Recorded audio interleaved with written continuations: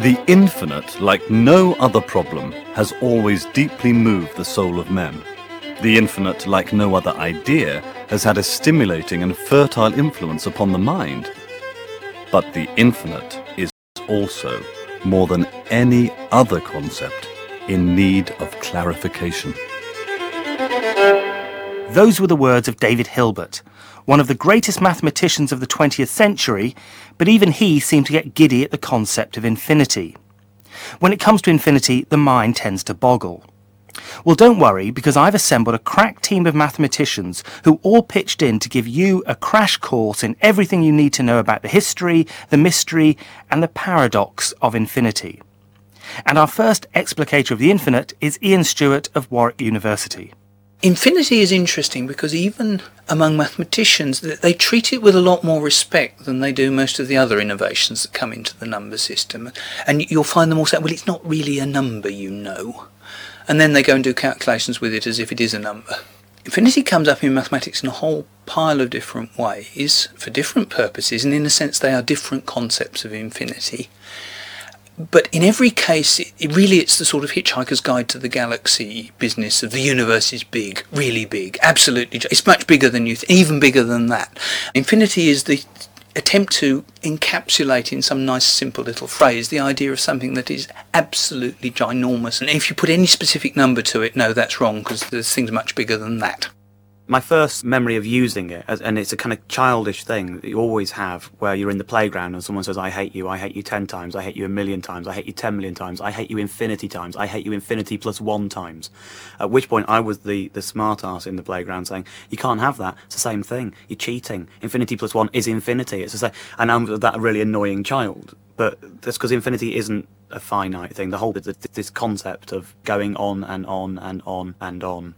If you could get there, then it wouldn't be infinity. That was ex-mathematician and comedian Dave Gorman. He's absolutely right that infinity plus 1 is still infinity.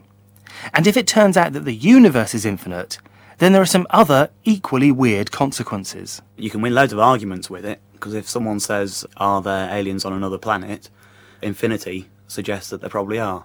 Because if the universe is infinite, it doesn't matter how far you've searched, it doesn't matter how far you've gone, no matter how many planets you've looked on and proved there cannot be. Infinity suggests that, as we don't know the edge of the universe, it's sort of... Right, so this is his argument that if anything is possible, then in an infinite universe, it suddenly becomes inevitable. Yes. The theory behind a lot of my work is, if you say enough words, laughter is inevitable, I think. And I've just proved it there with your own kind laughter. For me, the classic example of an infinite paradox is encapsulated in a fable invented by David Hilbert. Here's the story of Hilbert's Hotel, recounted by Australian maths enthusiast Adam Spencer. Imagine you rock up to a room run by a guy called Hilbert, the famous German mathematician. He's running a hotel on the side, and it's a big hotel. In fact, it's got an infinite number of rooms. You're thinking, I should be able to get a room here. You front up, knock on the door. How you going? I'd like to stay in your hotel with an infinite number of rooms. Sorry, sir, we're full. Oh, okay, I better go. No, don't worry, I think I can sort it out. I'll ring everyone in the infinite number of rooms and tell them to move to the room next door. So the person in room 1 goes to room 2, room 37 goes to room 38, and so on. These infinite number of people in an infinite number of rooms all move one to the left, and suddenly you can take room 1. So the hotel was already full, but you can go in, and it's still full. It's a lovely demonstration of the way that, infinity plus 1 equals infinity still. Yep. Later in the night, there's this mad rugby tour going on in town, and an infinite number of people show up, all wanting to stay in this hotel. Suddenly, Hilbert can't ring the first person and say, can you move infinity rooms to the right? Go to infinity plus 1, because there is no room to which that person would move. Have we finally shown that, well, infinity plus infinity doesn't work? Hilbert's a smart guy. He's had this happen before. He rings everyone and says, hey, can you go to the room number that's double the one you're currently in? So if you're in room 1, go to room 2. If you're in room 6, go to room 12. Room 38, go to room 76. Everyone packs their gear, does that. Suddenly, all the even numbers are full, all the odd numbers are empty. There's an infinite number of odd numbers. The guys and girls on the rugby tour just go into the odd rooms. Again, the infinite hotel, which was already full, remains full, even though an infinite number of people have now moved in. So not only does infinity plus 1 equal infinity, but infinity plus infinity also equals infinity. Double it or halve it, and you still have infinity. John Barrow of Cambridge University told me how there was a certain sense of unease amongst mathematicians when they first realised the peculiar properties of infinity. You can see here why people were very nervous about the idea of infinity, even more so than they were about zero. 2,000 years ago, people were worried about infinity destroying mathematics, even as late as 1900. They felt that if you introduced infinity into mathematics, then it was like a disease that would spread and render the whole thing valueless and illogical. There was a young student from Trinity who solved the square root of infinity. While counting the digits, he was seized by the fidgets, dropped science, and took up divinity. But in the 1870s, there was one man who had the courage to wrestle with infinity. Georg Cantor used ruthless logic to demonstrate why there are as many even numbers as there are all numbers. His argument relied on pairing up every number with an even number, thereby proving that there must be the same number of each. Suppose you have all the numbers, and you then write down all the even numbers. At first you might think, oh, there's only half as many even numbers. But it's not so if the set's infinite, because you can always set up this one-to-one correspondence. 1 goes to 2, 2 goes to 4, 3 goes to 6, 4 goes to 8, and so on forever. You call these things countably infinite. So even numbers are clearly a subset of all numbers, and yet what you're saying is that there are clearly as many even numbers as there are all numbers, because you compare them off quite happily, 1 to 2, 2 to 4, 3 to 6, and so on. That's right. This is a feature of infinite sets. If we just had 5 numbers, 3 even numbers would be a smaller set than the 5 ordinary numbers. But when the list is infinite, it's not true. Cantor proved that all whole numbers and all even numbers are both equally infinite. But what about if you compare all whole numbers against all real numbers? Now, real numbers include the whole numbers like 1, 2 and 3, but they also include fractions and irrational numbers and decimals, such as pi and the square root of 2.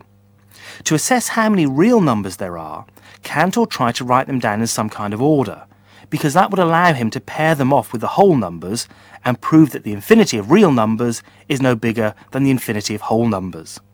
But Cantor ran into problems. Ian Stewart again. If you make the next step to the real numbers, which have infinite decimal expansions that go on forever... Right, so these are numbers that you can't necessarily write down right. as fractions. Furthermore, you cannot arrange all the real numbers in some order so that you can say this is the first one, this is the second one, this is the third one, and if we carry on like that forever, we'll have arranged all of them in that sequence. Cantor had a clever way of proving that if you try to do that, you miss nearly all of them out, is the point. So the set of real numbers is an infinite set that cannot be matched one-to-one with the set of whole numbers, and therefore it's a bigger infinity.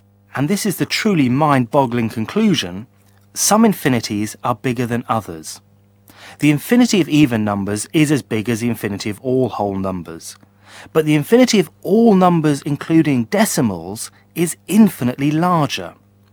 In fact, Cantor demonstrated that there was a hierarchy of infinities, an infinite variety of infinities.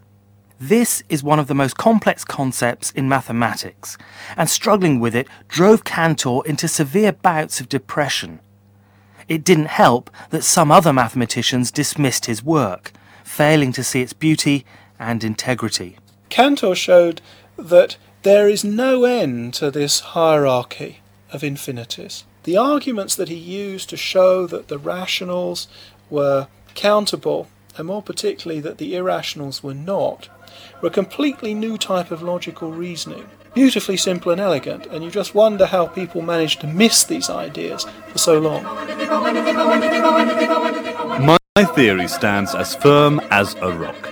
Every arrow directed against it will return quickly to its archer. How do I know this? Because I have studied it from all sides for many years, because I have examined all objections which have ever been made against the infinite numbers, and above all because I have followed its roots, so to speak, to the first infallible cause of all created things. So there are an infinite number of numbers, and some sorts of numbers are infinitely more infinite than others. Therefore, there must be an infinite number of possible problems to solve, an infinite number of equations to investigate. In the 1930s, mathematicians, such as Alan Turing, began to wonder how many of these problems could, in theory, be solved. Turing developed the concept of doing a calculation by programming a computer. It was only then that it dawned upon him that some of these programs, or algorithms, might never ever stop. Some of these calculations might never produce a result. The fundamental limitation on what can be computed is that there's no general method to decide whether an algorithm will eventually halt or not. Actually, the difficulty is showing that it will never halt, that you'll never get an answer. And my omega number is a sort of a probabilistic version of this. Instead of looking at individual algorithms or programs and asking, will they ever come to a stop, what you do is you take all possible computer programs, you throw them into a bag, close your eyes, and then you reach in and you pick one out, and you ask, what is the probability that that program or that algorithm chosen at random will eventually halt? And that's my omega number. That was Greg Chaitin. The intensity of his voice betrays his genius, because he is without doubt one of the world's greatest mathematicians, the mathematical equivalent of David Beckham. His number, omega, tells us what fraction of problems can never be solved, the fraction that is uncomputable. Unfortunately, it's not a number that you can pin down. The number that tells you how many problems are uncomputable is itself uncomputable. This number turns out not only to be uncomputable, Turing already knew in his 1936 paper how to give us uncomputable real numbers, but this real number is sort of maximally uncomputable. It's sort of maximally unknowable. Hang on, this number, omega... The halting probability. You're saying you can't actually define it as a number. You can't say it's 0.76543321 or whatever.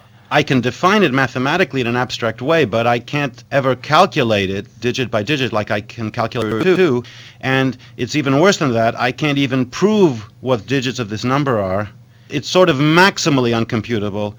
It's maximally unknowable. In fact, it turns out it's a perfect mathematical imitation of randomness. So in other words, just like physicists in the 1920s discovered randomness in quantum mechanics in the foundations of physics, and this horrified older scientists like Einstein, who believed in a deterministic classical universe, what I found in pure mathematics with my omega number is analogous. It's a kind of randomness in the foundations of pure mathematics.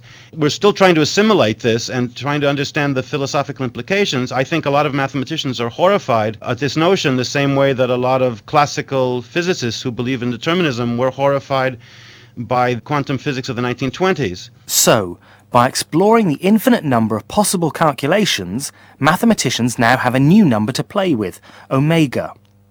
And maybe that's a good place to end the series, with the latest, greatest number in mathematics. And perhaps the last word should go to the man who invented the omega number. Or did he discover it? Well, I'll let him decide. Einstein's view is that mathematics is something we invent. We invent it in order to invent science, in order to understand the results of experiments, in order to understand the world around us. But Einstein points out somewhere that 0, 1, 2, 3, 4, 5, they look a priori, they look God-given, they look like necessary tools of thought because we invented them so long ago that it's hard to conceive of thinking about things any different way. But Einstein's view is that these are all inventions. I think at some point he said something like free inventions of the human mind. And the justification is that they work.